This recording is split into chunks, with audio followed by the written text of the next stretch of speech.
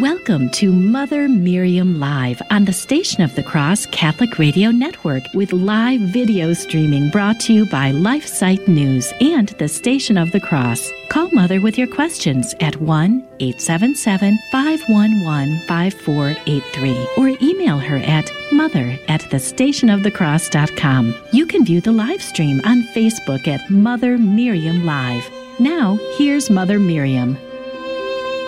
Good morning, beloved family. I pray that you are well and you had a magnificent Easter. We are coming to you today audio, not video, but blessed be God that we could come to you by audio. It is Wednesday of the Holy Week of Easter, where every single day is a first-class feast. So glorious. And I pray you had a wonderful Easter and that you are enjoying this week and that your children know that every day, this is the octave of Easter, every day is a first-class feast. So beautiful. And what's going on in the world is as awful as could be, beyond description. But in our world, heaven is our home, and we're walking with Christ through the year, and we're thrilled. I'm in the liturgical year by the Reverend Dom Prosper Garanger, Abbot of Salem, who wrote this in the 1800s, and is so wonderful. And he describes that we give the name of Paschal, P-A-S-C-H-A-L, Paschal time, to the period between Easter Sunday and the Saturday following Whit Sunday. Whit Sunday is Pentecost. So we have a magnificent season here to celebrate between Easter and this Saturday following Whit Sunday, Pentecost, and of course the Sunday following Easter. This coming Sunday is Divine Mercy Sunday. It's a very, very special day, and we'll speak more about that tomorrow as well. But this, believe it or not, we'd say, isn't Christmas the most special time of the year? Actually, this now, Paschaltide, Paschal time or Paschaltide, T-I-D-E, is the most sacred portion of the liturgical year, and the one toward which the whole cycle converges. We'll see easily, and Dom Geringer says we shall easily understand how this is if we reflect upon the greatness of the Easter feast, which is called the Feast of Feasts, and the solemnity of solemnities. In the same manner, says St. Gregory, as the most sacred part of the temple was called the Holy of Holies, and the book of sacred scripture, where they are described, wherein are described the espousals between Christ and the church.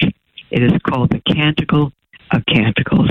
It is on this day that the mission of the Word incarnate attains the object toward which it has hitherto been unceasingly tended. Mankind is raised up from his fall and regains what he had lost by Adam's sin.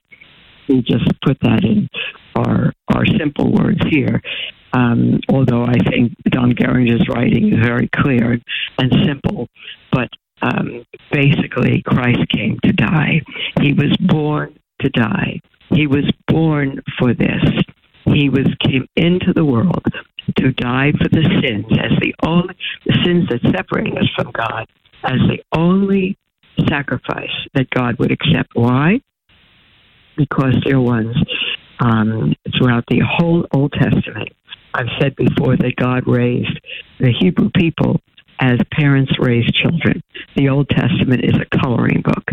And because they did not yet understand the heinousness, the awfulness of sin before a holy God, and what was required of them, God gave them the death of animals.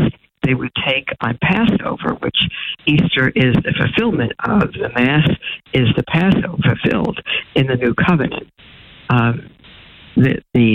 Christ is the final lamb, the final Passover lamb, and the only lamb that could take upon the sins of the world, because he is the only one that was without sin. And throughout the whole Old Testament, God gave the sacrificial system for the people to bring animals, bulls, goats, lambs, to the altar to be slain, and their blood spread on the altar as an offering for their sin, so that those who deserve death, because the wages of sin is death, the payment for sin is death, what we've earned by our sin is death. Our Lord said, without the shedding of blood, there can be no remission or forgiveness of sin. And so it required the blood of a pure and sinless animal. But throughout all of history, there was none pure, none without sin, which is none of us without sin. No Adam that was without sin. None of us that could reverse the curse that Adam and Eve put on the human race. And so as a substitute for us, God told the people of Israel to take animals, many of them. A lamb had to be burning as a sin offering perpetually in the temple. Bulls and goats and the animals that were brought needed to be without blemish or without spot. That would signify a holy offering for a holy God. And so throughout 15 years of the sacrificial system, 1,500 years, my goodness, of the sacrificial system, millions and millions of animals were brought, and millions of lambs were slain. Every Passover, the Jewish people, family by family, had to bring a lamb as an offering to the temple. And Jerusalem is located 4,000 feet up. So the people would go up to Jerusalem, and they present their lambs, and the priest would slay the lamb, and the blood would be shed on the altar in payment for that person's sin. But of course, he was a dead animal now, and no dead animal could do anything. Even a live animal could not pay for the sin of mankind. They were symbols that would point, every one of them, that would point to the Lamb of God who would one day come and take upon himself not the sin of an individual or a family, but the sin of the entire world, which is why when Jesus came into the Jordan, as John was baptizing, the people under the old covenant, baptism didn't save anybody. But again, it was symbolic as a remission of sin, as God washing away sin. But it couldn't wash away their sin because it took the blood of a spotless animal. And so when Jesus came into the Jordan, John the Baptist pointed at him and said, "Behold, the Lamb of God." The Lamb of God, the Lamb to which millions of Old Testament lambs pointed, the Lamb of God who takes away the sin of the world. And John was shocked. John was the cousin of our Lord Jesus, 6 months older than him. And he looked at him, and both of them 30 years old, and he said, I should be baptized by you. I shouldn't baptize you, John said. And Jesus said, yes, permit it now to fulfill all righteousness. Why was Jesus baptized? Did he have sin? No. Did his sin need to be washed away? Absolutely not. But to fulfill all righteousness, what does that mean? The law required that everyone be baptized for the remission of sin, even though it was a symbolic offering, which the Israelites didn't know. They simply needed to obey. And in obeying the law, they would be saved, because the whole law was our schoolmaster, wrote the Apostle Paul to the Galatians, our schoolmaster to lead us to Christ. Christ was the fulfillment of the law, is the fulfillment of the law. And he said he didn't come to abolish the law, but to fulfill it, which he did. And so when Christ said, it is baptize me, John, to fulfill all righteousness, it was that Jesus, who gave the law because he's God, would fulfill it perfectly by being baptized. He would fulfill all righteousness, everything that was right and just. And so he came to earth to die. He was born at Christmas, beloved. He was born to die. All children are born to live. This child was born to die. I think there were way more than 7 sorrows of our Blessed Mother, because who would have a child who would be the Savior of the world through his death? her entire life. And there's a Protestant song that says, "Did Mary know?" It degrades her, that song. Of course she knew. Mary knew that she bore the Messiah. And unlike many Jewish people, including the Messiah, the disciples at the time, who came to believe he was the Christ, the Messiah, that's what Christ means, the Son of the living God, they did not understand his divinity, but Mary did. But Mary and Joseph did. They knew that he would be the Savior of the world, that he was. And when he was put to death on the cross, it was our Lord who went to the cross willingly as the offering of his Father. He came for this purpose. "For this was I born," he said. And Mary, at the foot of the cross, dear ones, she gave her son. She was not a victim whose son was ripped from her and put on the cross. She gave her son. She knew that she was the mother of the Messiah, that she was the mother of the Son of God who was born from her. She knew that. Was she a victim as he was a victim? Yes, but she gave her son. No mother would give her son to be crucified, especially for the world that would put him to death, for a world of sinners. But this mother did, dear ones. This mother did. He is the mother of the Savior. He is the new Adam. She is the new Eve, the mother of all who have life in the Son. We'll be right back after the break, beloved. Don't go away.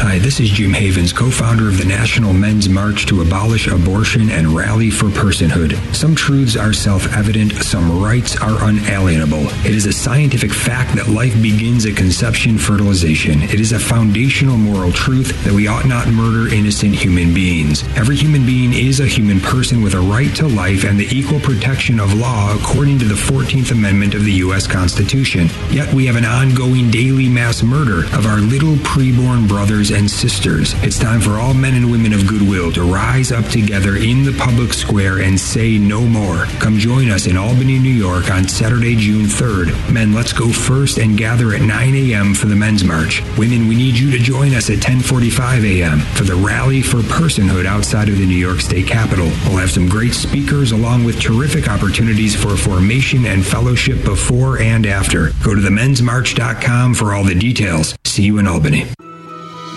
Hello, beloved. This is Mother Miriam, host of Mother Miriam Live. Like the Catholic Current and the many other programs that originate from the Station of the Cross, Divine Mercy in My Soul is all about the messages that Jesus revealed to St. Faustina. It is aired every Sunday morning at 11 Eastern and Tuesday nights at 8 p.m. Or you can listen anytime to Divine Mercy in My Soul on the iCatholic Radio mobile app. I'm Jim Havens, host of The Simple Truth, heard weekdays at 4 p.m. Eastern on the Station of the Cross Catholic Media Network. It raises the question, I think, for a convert like me or for a cradle Catholic is, why are we seeing the human leadership of the Catholic Church steer the Church in a direction that doesn't seem consistent with Catholicism of the last 1900 years? That's The Simple Truth, weekdays at 4 p.m. Eastern on the Station of the Cross. Welcome to Mother Miriam Live on the Station of the Cross Catholic Radio Network with live video streaming brought to you by LifeSite News and the Station of the Cross. Call Mother with your questions at 1-877-511-5483 or email her at mother@thestationofthecross.com. Welcome back, beloved, to Mother Miriam Live. We are live by audio today, not video. We should be back on video tomorrow, but I'm thrilled to be with you and pray you all had a blessed Easter. We are reading from the liturgical year by the Reverend Don Prosper Garanger, abbot of Salem, who lived in the 1800s. And speaking of Easter, he says it is on this day that the mission of the Word incarnate attains that's the day of Easter, obtains the object toward which it has hitherto been unceasingly tending. Mankind is raised up from his fall and regains what he has lost by Adam's sin. And we, just before the break, we mentioned that it is Christ who is the new Adam, the new man of the new creation in Christ, of the new covenant in Christ, and Mary is the new Eve. Just magnificent. Eve means mother of the living. And Eve in the old covenant, not the old covenant, the covenant wasn't made yet with Abraham and then with Adam. The covenant wasn't made yet. Eve her name means mother of the living. And Mary, and so she is the mother of the living of everyone in the old Adam who plunged the world into sin. And Mary is the mother of all that is living, the new Eve. Mary is the new Eve of all those living in the new Adam, who is Christ. And so you might be Protestant, but she is your mother. If you don't know that, you're an orphan. You have a mother, dear ones. You have a Savior, and she is the mother of Christ and the mother of all that are in Christ. Let me just see. Christmas, Don Geringer says, Christmas gave us a man God. 3 days have scarcely passed since we witnessed his infinitely precious blood shed for our ransom. But now, on the day of Easter, our Jesus is no longer the victim of death. He is a conqueror that destroys death, the child of sin, and proclaims life, that undying life which he has purchased for us. Now, I think of the words on the cross in my 18 years of Protestantism, when Jesus said, "It is finished," and we said, "There's nothing else to be done. It is finished. We can do nothing." How wrong I know that is.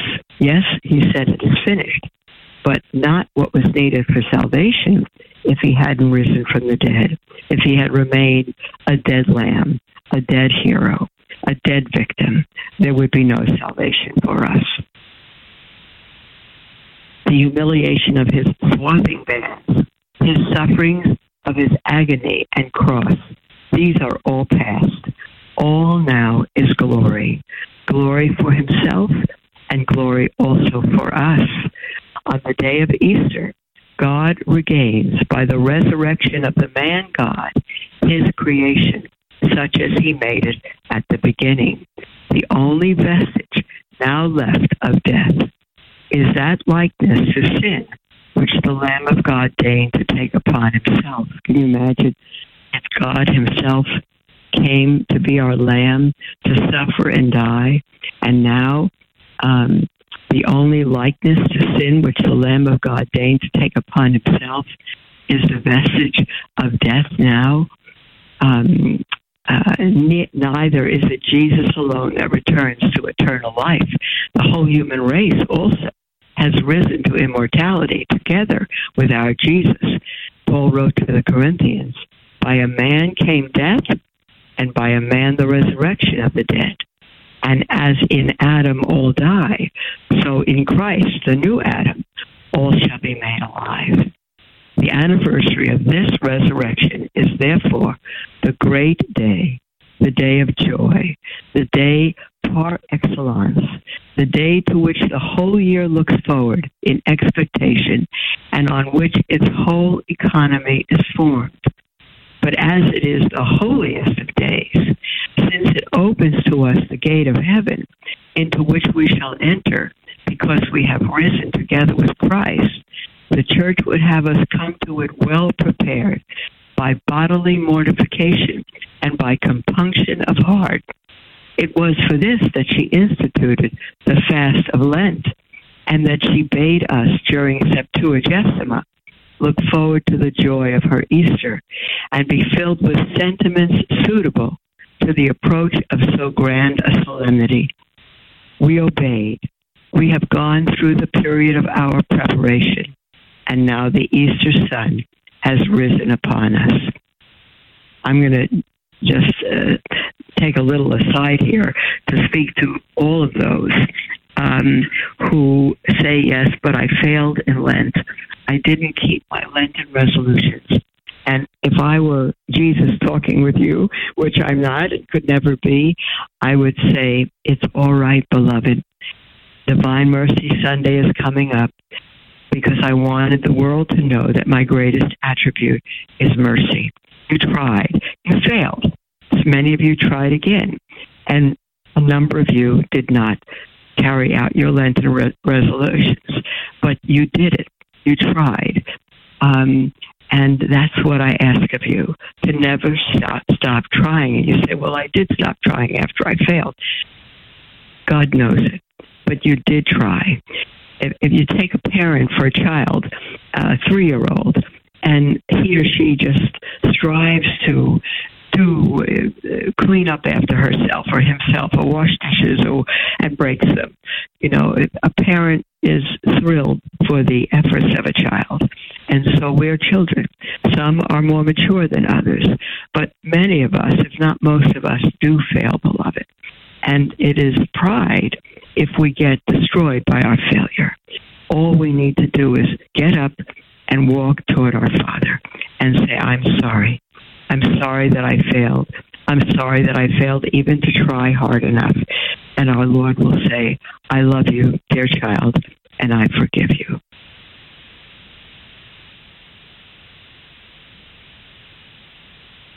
Dom Garanger continues, it was not enough to solemnize the great day, to make it a solemnity. When Jesus, our light, rose from the darkness of the tomb, there was another anniversary which claimed our grateful celebration. The incarnate Word rose on the first day of the week, that same day whereon 4,000 years before, He, the uncreated Word of the Father, had begun the work of the creation by calling the fourth light and separating it from darkness.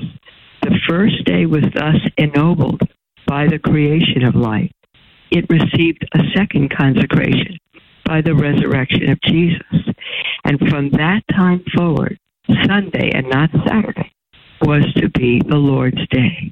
Yes, our resurrection in Jesus, which took place on the Sunday, gave this first day a preeminence above the others of the week.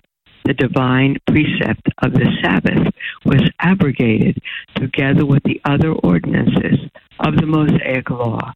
And the apostles instructed the faithful to keep holy the first day of the week, which God had dignified with that twofold glory, the creation and the regeneration of the world. Sunday, then, being the day of Jesus' resurrection, the Church chose that day in preference to every other day for its yearly commemoration, the Pasch, or the Passover, of the Jews. In consequence of its being fixed on the 14th of the moon of March, that is the anniversary of the going out of Egypt, fell by turns on each day of the week. The Jewish Passover was but a figure. Ours is the reality, and puts an end to the figure. The Church, and I'm going to repeat what Jesus said, it doesn't obliterate it, it fulfills it. Jesus said, I did not come to abolish the law, but to fulfill it. The Church, therefore, broke this, her last tie with the synagogue, and proclaimed her emancipation. Well, that's what Dom Garanger says, and I am not an abbot nor a priest, but it seems that the view here is a bit off. It's not that she broke her last tie with the synagogue any more, beloved, than a butterfly can break totally. Well, it does break its... Well, let me just say it in the same way. A butterfly breaks its tie with a caterpillar. The caterpillar no longer exists, but the butterfly comes from the caterpillar. And so, in a sense, it exists in the caterpillar. That the caterpillar, rather, exists in the butterfly, because the butterfly comes from the caterpillar. there'd be no caterpillar without the butterfly. If you put the If you put the caterpillar to death, there's no butterfly. It's just death. But if you let the caterpillar live to its full flowering, it becomes a butterfly, though it goes through a metamorphosis, a complete change, and a sort of death to become that butterfly. But that's what the caterpillar becomes. And so Judaism, not the synagogue, but the Judaism that God gave, the Mosaic law, and the Hebrew nation, the covenant that God made with Abraham, has its full flowering in the butterfly, which is the church. The Mosaic law was fulfilled in Christ and no longer exists whatsoever. It no longer exists. But again, it wasn't put to death. It was fulfilled in Christ. What is fulfilled no longer exists. The God gave his covenant to Abraham. That covenant still exists. That covenant is that through Abram, all the peoples, the nations of the world would be blessed. And that is through the church. And the Mosaic law was conditional. It was given in order to help the Hebrew people to live the covenant with Abraham, to live the law that God gave. The law, the Ten Commandments, was simply the law of God in the heart of man. The Ten Commandments were given in every creature. And God wrote them on stone that we would have the words when we sinned and we'd be able to live them out. And now, it's not that there are no longer any Ten Commandments. There are. That's not abrogated. It is that now in Christ, we have the power to live them out. Now we can live them out because the law is fulfilled in Christ, who is in us. It's a little complicated. I might be summing it up a little too quickly. But let me read this again. The church broke her last tie with the synagogue and proclaimed her emancipation by fixing the most solemn of her feasts on a day which should never agree with that on which the Jews kept their now unmeaning Pasch. Well, we could say it's unmeaning, beloved, but as Christians, especially Catholic Christians, it was Cardinal Ratzinger, even before he became Pope Benedict, that wrote that every parish, every Catholic should keep the... This is Franciscan Media's Saint of the Day for April 12th. Today we celebrate Saint Teresa of Los Andes. One needn't live a long life to leave a deep imprint. Teresa of Los Andes is proof of that. As a young girl growing up in Santiago, Chile in the early 1900s, she read an autobiography of a French-born saint, Thérèse, popularly known as the Little Flower. The experience deepened her desire to serve God and clarified the path she would follow. At age 19, she became a Carmelite nun, taking the name of Teresa. The convent offered the simple lifestyle Teresa desired and the joy of living in a community of women completely devoted to God. She focused her days on prayer and sacrifice. "I am God's," she wrote in her diary. Toward the end of her short life, Teresa began an apostolate of letter writing, sharing her thoughts on the spiritual life with many people. At age 20, she contracted typhus and quickly took her final vows. She died a short time later during Holy Week. Teresa remains popular with the estimated 100,000 pilgrims who visit her shrine in Los Andes each year. She is Chile's first saint. There's more about the saints along with inspiration and Catholic resources at our website, saintoftheday.org. From Franciscan Media, this has been Saint of the Day. When I was outside of the church, there was always an unsettled feeling. There was always a feeling of something missing and something not complete. The deal clincher is we found our way to our parish. And we met just an incredible pastor. We learned things that we'd never been taught. I wouldn't be the person that I am without the church and without the sacraments, particularly the Eucharist. I can't live without it. If you've been away from the Catholic Church, visit CatholicsComeHome.org.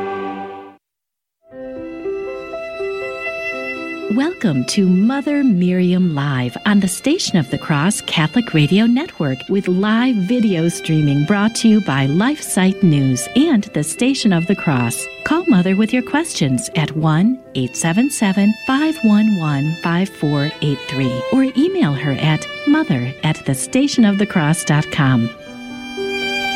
Welcome back, beloved, to Mother Miriam Live. We're not video today, but we're live by audio, and I thank God for it.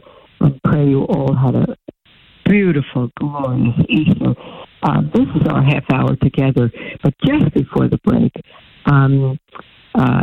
we were speaking about the Passover and how Christianity fulfills the Old Covenant, and Jesus said, but to fulfill. And so there have been many questions about the Jewish Passover and should it be celebrated in Christian churches, Catholic or non-Catholic Christian churches. And the answer by Cardinal Ratzinger, who became Pope Benedict, is absolutely yes. We don't celebrate it as one of our feasts waiting for the Messiah, but we celebrate it as our heritage, as our tradition, because to understand the Jewish Passover as a history lesson, to go through it as a beautiful celebration with all the elements, but describing what each element represented, and as the history, as the foundation for the Mass, is a magnificent thing. It's our heritage, and we should understand. You'll understand the Holy Mass much more because the Mass is the Passover fulfilled and the true Passover lamb. We'll continue this tomorrow, dear ones. But for today, this is our half hour together. And I want to take your calls, your emails, anything that's on your heart, beloved. Feel free to call in toll-free 1-877-511-5483 or email at mother@thestationofthecross.com. I want to mention very briefly again that the spring on-air appeal from the Station of the Cross is going to begin in May, this coming month. I can't believe May is here already. And just a note that you don't have to wait until then to support the Station of the Cross. They're doing something very special this year. They're putting up a prayer wall. And so when you send in your prayer intention, listeners, everyone will pray for your intentions. So the theme this year is Lord, hear our prayers. And every prayer you send in with your donation or without goes on the prayer wall, and many will pray for it, thousands. So it's a million. It's a wonderful, wonderful gift to us. You can donate right now ahead of time and call the toll-free number 1-877-711-8500 to visit thestationofthecross.com and make your donation online. You can use your iCatholic Radio app or return the envelope of the mailing from the Station of the Cross. And I know that they will ask God to bless you for your generosity. I'm going to take your calls and your emails now. Feel free to call or write in with anything on your heart, dear one. We have a question from Facebook from Apollo, who says, Mother, do you know about the Good Friday prayer for the conversion of the Jews and all the changes that this prayer has undergone in order to not offend Jews? What do you think of these changes? Can you talk about this prayer, preferably, before Good Friday? Thanks so much. Apollo, I'm so sorry. I'm getting to your prayer after Good Friday. But we can talk about it and understand it for the following year as well, and for all through the year. There's a wonderful article on the website of the New Liturgical Movement and it's titled The Truthfulness of the Pre-1955 Good Friday Prayer for the Jews. And so let me get to the Good Friday prayer. Hold on. The prayer for the Jews in the pre-1955 Mass is the pre-sanctified. In the Mass of the pre-sanctified on Good Friday, it reads as follows. It's not the way the prayer reads today, dear ones, but it is the way the prayer did read. And it says, quote, "Let us pray also for the faithless Jews." Faithless meaning because they have no faith in the Messiah. In fact, they were the first ones to believe, the first Christians, the first followers of the Christ, of the Messiah. So it's Jews, that Almighty God may remove the veil from their hearts so that they too may acknowledge Jesus Christ our Lord. And it says, Almighty, Jesus Christ our Lord, Almighty and eternal God, who dost not exclude from thy mercy even Jewish faithlessness, hear our prayers, which we offer for the blindness of that people, that acknowledging the light of thy truth, which is Christ, they may be delivered from their darkness through the same our Lord Jesus Christ, who liveth and reigneth with thee in the unity of the Holy Spirit, God, forever and ever. Amen. Oh, dear ones, do I agree with that? Absolutely. It's a beautiful prayer. Anytime we pray for the salvation of any souls, it's a beautiful prayer and a gift of grace to pray for the Jewish people who were the first to receive. He came through the Jewish people, through the Blessed Virgin Mary, and for the Jewish people, to the Jew first and also to the Greek or also to the Gentile. For them not to believe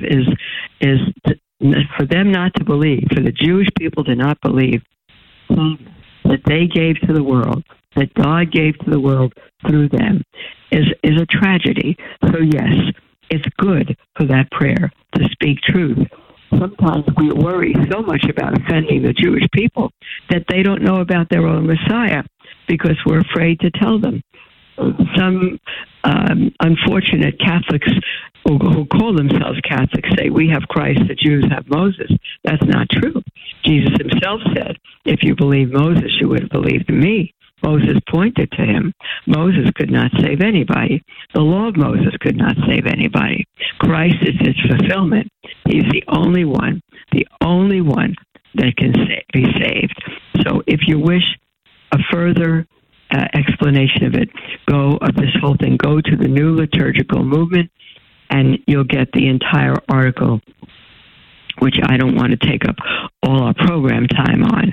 But Apollo, I grieve the change of the Good Friday prayer for the Jewish people.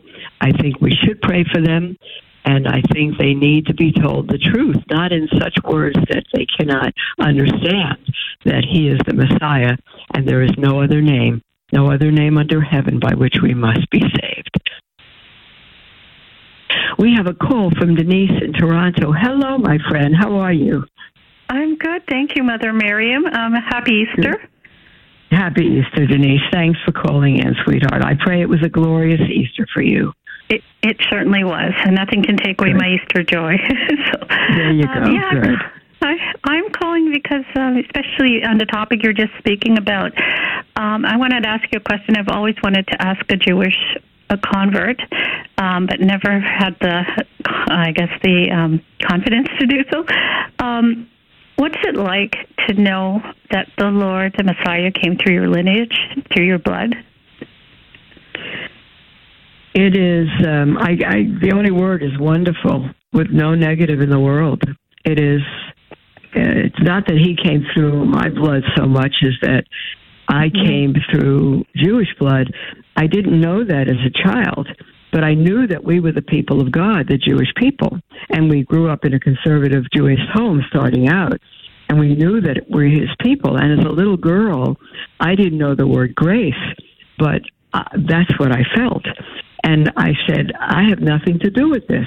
I simply came out of my mother's womb, and voila, I'm one of God's people. And it was such a beautiful sense that we were God's people. I'm part, and which is why, Denise, I've said this before on the air, that as children, because we knew who we were, this is a lesson to Catholic parents today, because we knew we were God's people, whatever we did, a brother David 2 years older and a sister Susan 3 years younger, whatever we did in the world reflected on not just our parents, we knew this, but on the Jewish people throughout the whole world, because we were part of the people of God, and on God himself. And and we always knew that the Messiah, I didn't know he would be God, but we knew that he was from God to establish God's kingdom on the earth, and that he would come through the Jewish people. And so we always felt tremendously, I can't speak for even all my siblings, but I felt enormously privileged, I guess is the only word, and felt like that I had a responsibility in being Jewish to all the Jewish people in the world, though I had never met them, and to the God who would send the Messiah, whose people we are. So when I learned that the Messiah who would come through the Jewish people was himself divine, was God, that was the utter shock of my life. And it was also the greatest hindrance of my becoming a Christian, let alone Catholic, because we knew a man couldn't be God, and I knew I could never stand before God in heaven and answer why I believed in a man. So if Christ wasn't God, we could never believe in him. But blessed be God himself, that he opens our hearts and gives the gift of faith. So it's the other way around, that I came through the Jewish people, which is the lineage of Christ. Mm-hmm. Well, since I was a little girl, as soon as I knew about Jesus and that he was Jewish, we had neighbors who were Jewish, and really, I used to babysit for them. I used to be so in awe just to be in their presence, because whenever somebody said that, that person's Jewish, or I saw a Jewish person, I was so in awe. And then when I learned later on about the Holocaust, it was like a biggest shock to me. Like, how could people do that to Jesus? Is the people who, through whom, Jesus, I mean, the way you said it, I said it all wrong, but yeah. And if I could just add one thing I wanted to mention, and you don't have to believe me about this, but one day I was praying to the Lord, and I was very upset that, I've been having problems with one of my brothers who's left the faith, and I said, Lord, when will I be reconciled with my brother? It's been so many years. And I heard a voice, and he said, you haven't been reconciled to your brother for years. He said, I haven't been reconciled with my brethren for centuries. It made me laugh first. It made me laugh. Oh, my goodness. And then I started to cry when I realized how long that was. And, I just wanted to share that. That's huge. That's huge. We rarely think of those comparisons of what Christ went through. That is amazing. Yes, he still cries. He wept over Jerusalem. The shortest verse, Jesus wept over Lazarus, but he wept, oh, Jerusalem, Jerusalem, how oft I would have gathered you as a hen gathers her chicks, but you would not. That's the saddest line for me in Scripture. So, yes, Denise. Well, there's the music for our break already. So, God, I'm happy you called in, Denise, and God bless you, and don't ever, I say this to anyone, don't ever worry about offending a Jewish person or a non-Jewish person. Do not withhold, speak the truth in love, but speak the truth. If we withhold the gospel, we will be accountable. All right. Bless you, Denise. Thank you. And we'll be right back after the break, beloved, for your calls, your texts, your emails. Oh, I think not your texts, but your calls and your emails. And the toll-free number is 1-877-511-5483, or email at mother@thestationofthecross.com. We'll be right back.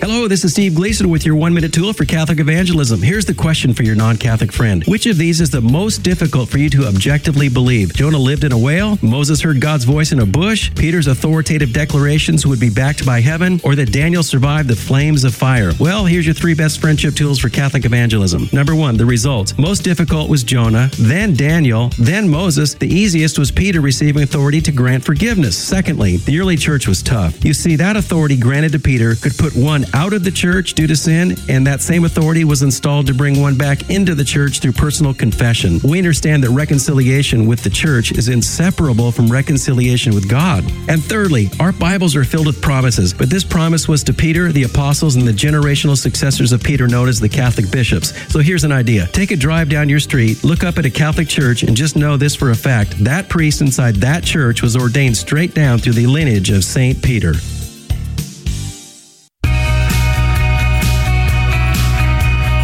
Bumper magnets are a great way to promote the gospel as proclaimed through Catholic radio. We hear all the time from new listeners who were introduced to the station through a bumper magnet. We'd be happy to send you a bumper magnet so that others can come to know our Lord. Just go to thestationofthecross.com and find our bumper magnet request button under the About tab. That's thestationofthecross.com under the About tab.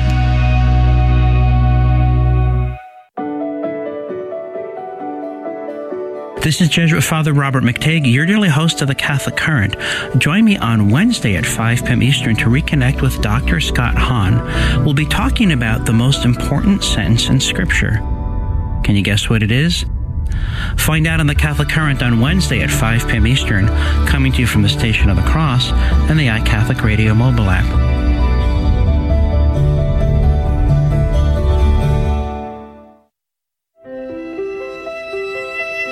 Welcome to Mother Miriam Live on the Station of the Cross Catholic Radio Network with live video streaming brought to you by LifeSite News and the Station of the Cross. Call Mother with your questions at 1-877-511-5483 or email her at mother@thestationofthecross.com. Welcome back, beloved, to Mother Miriam Live. This is our last segment. We have 10 minutes, and you have 10 minutes to call in if you wish with anything that's on your heart. We're audio only today, and hopefully we'll be back with video tomorrow.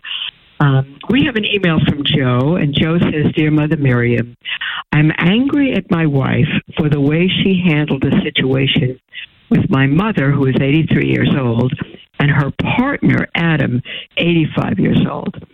But I shudder when I hear the word partner. But rather than her male friend, but partner, I don't know quite what that means. Joe says, I'm not sure how to make this short, so forgive me if it seems lengthy.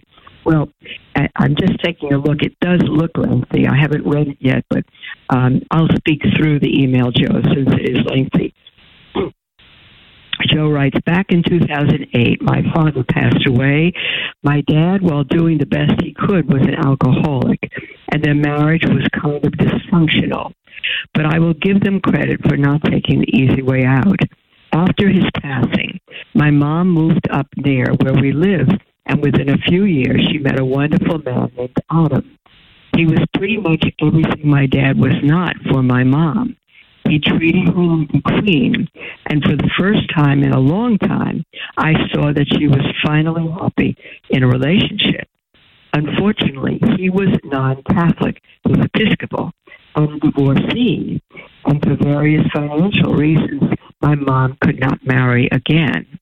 However, short of an official marriage, they had a, quote, commitment ceremony, end quote. I don't know what that is. Commitment ceremony. It's got nothing to do with the Catholic Church. Commitment ceremony, officiated by one of Adam's ministers. I'm sure that would be the case. And are by all accounts married. No, they are not. They are not married.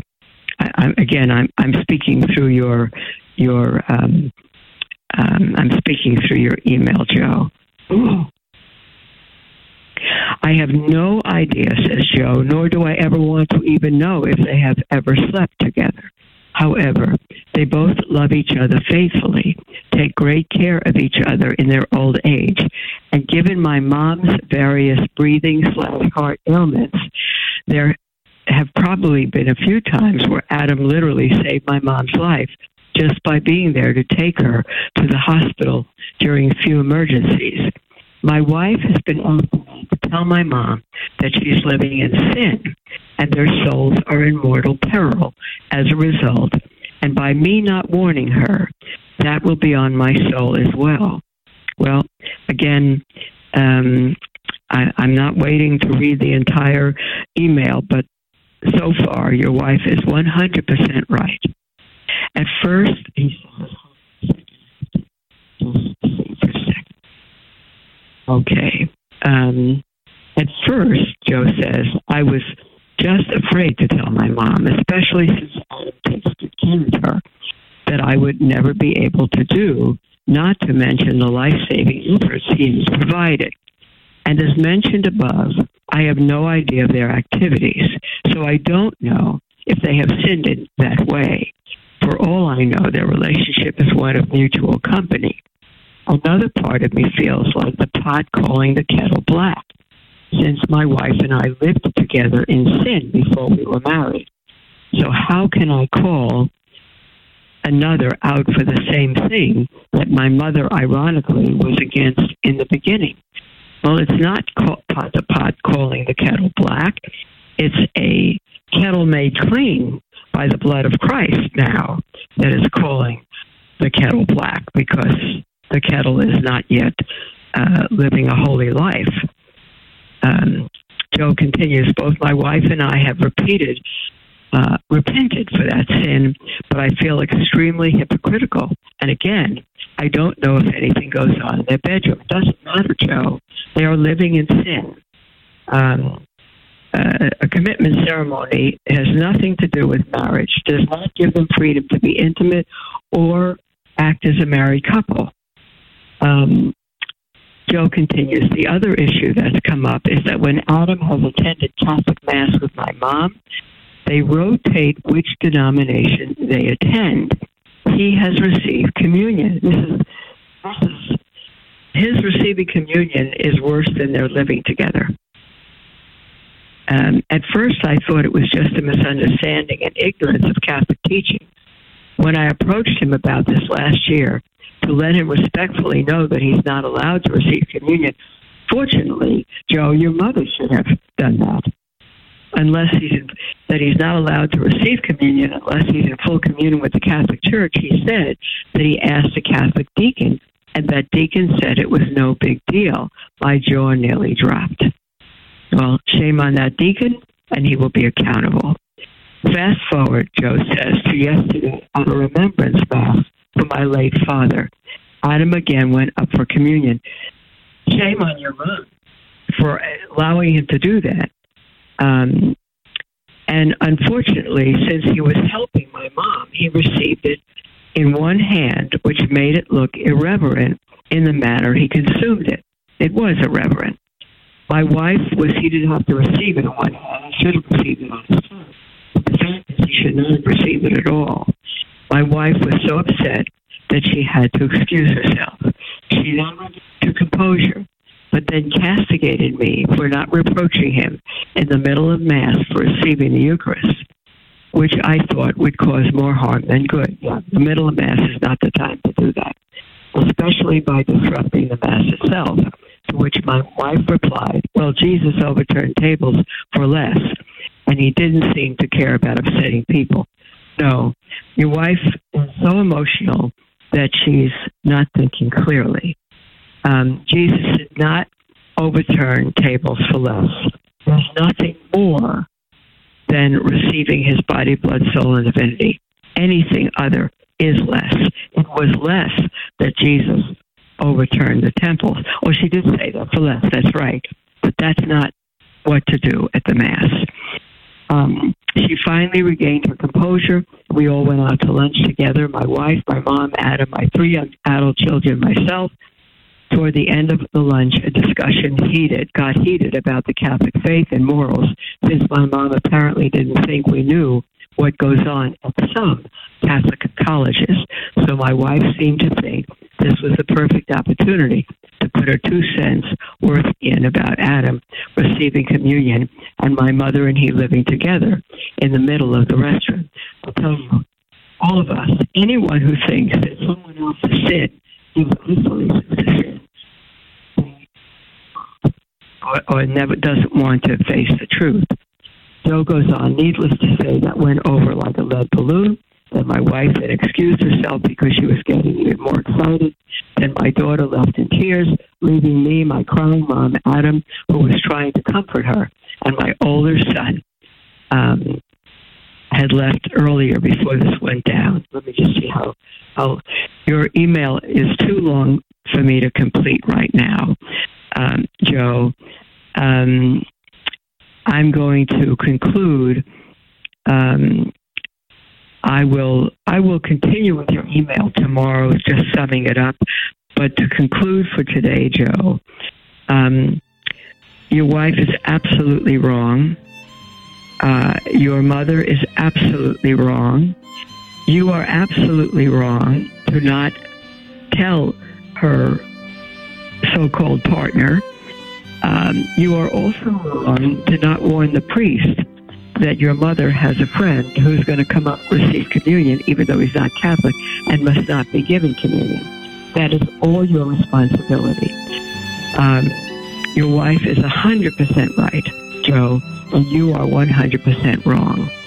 The fact that the grace hasn't been given to your mom that was given to you to repent is another matter, and your mom will never be brought to repentance by your causing a scene. He needs to be told the truth in love. We'll speak with you all tomorrow, dear ones. God bless you.